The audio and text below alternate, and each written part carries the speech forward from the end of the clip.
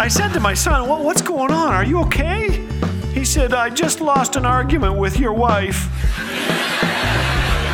Thanks for joining us today. You're listening to Laugh Again with Phil Callaway. Did you ever hear a song and think it said something it didn't? Like the guy who heard taking care of business and thought it said making carrot biscuits? The word for this is mondegreen.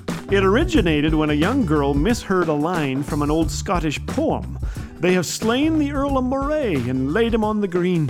She heard Lady Mondegreen, and so a new word was born, mondegreen. I loved the great hymns we sang in church, but sometimes they confused me. We sang Round Yon Virgin Mother and Child, and I thought, who is this John Virgin? Why was he so round? A child heard Gladly the Cross-Eyed Bear and wondered why they would name a cross-eyed bear Bradley. Another thought bringing in the sheaves was bringing in the cheese. Remember the song, He Sought Me and Bought Me with His Redeeming Blood? One mom realized her little boy was singing, He Socked Me and Bopped Me. Another boy thought God's name was Andy. Andy walks with me, Andy talks with me. Battle Hymn of the Republic contains a wonderful mondegreen, trampling out the vintage where the great giraffe is stored. Here are a few more from smiling parents. Candy says, my youngest used to sing, the king is exhausted instead of the king is exalted. Well, thankfully, God does not get tired. Nicole says her girls sang, behold, he comes riding on a cow. It's Cloud riding on a cloud. Bev's daughter sang, I got peas in my liver instead of I got peace like a river. Yvonne loved Open the Eyes of My Heart, Lord, until her toddler sang from his car seat, Open the eyes of my hot dog, his hands raised in worship. Heidi's son wanted to sing the zombie song. She asked, what song was that? The 5-year-old replied, you know, Jesus wants me for a zombie. That's Sunbeam. We definitely don't need more zombies. Well, finally, there's the little girl who asked her mom, why does God think we are salty? Her mom didn't know, so the girl sang, I am salty. Of course, the real words are, I exalt thee, but I like that little girl's version. In Matthew 5:13, Jesus says to his followers, you are the salt of the earth. Why salt? Well, salt was so valuable in the ancient world that it was sometimes used as currency. In fact, the term salary comes from the word salt. In Jesus' day, long before refrigeration, salt was essential in preserving food. Salt counteracts corruption. It cleans and disinfects.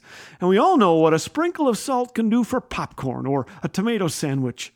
Salt brings out flavor, just like we do when we live as authentic Christ followers, when we use our words and our time to build others up, to season conversations, to bring joy to a room, to add zest, to preserve, to keep the earth from decay. That little girl was absolutely right. If you're a follower of Jesus, this describes you, and you can sing, I am salty. We are not called to be the prunes of the earth, my friend, but the salt of the earth. The world has met enough sour-faced Christians, people who have peas in their liver rather than peace like a river. How do we lose our saltiness?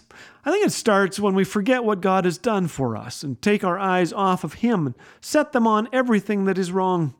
Have you lost your saltiness today? If so, remember, you are loved immeasurably by the God who made you. You are called to be salt to those around you, a valuable preservative that brings flavor and adds zest. You may even find yourself bursting into song to the one who loves you and knows your name. Sharon loves the song, I am a friend of God, He calls me friend. But her daughter thought it said, I am afraid of God, He calls me Fred. Since the day Laugh Again launched, God has allowed us to see His powerful hand reach so many with the joyful news of Christ. It's your faithful prayers and financial gifts that make this possible.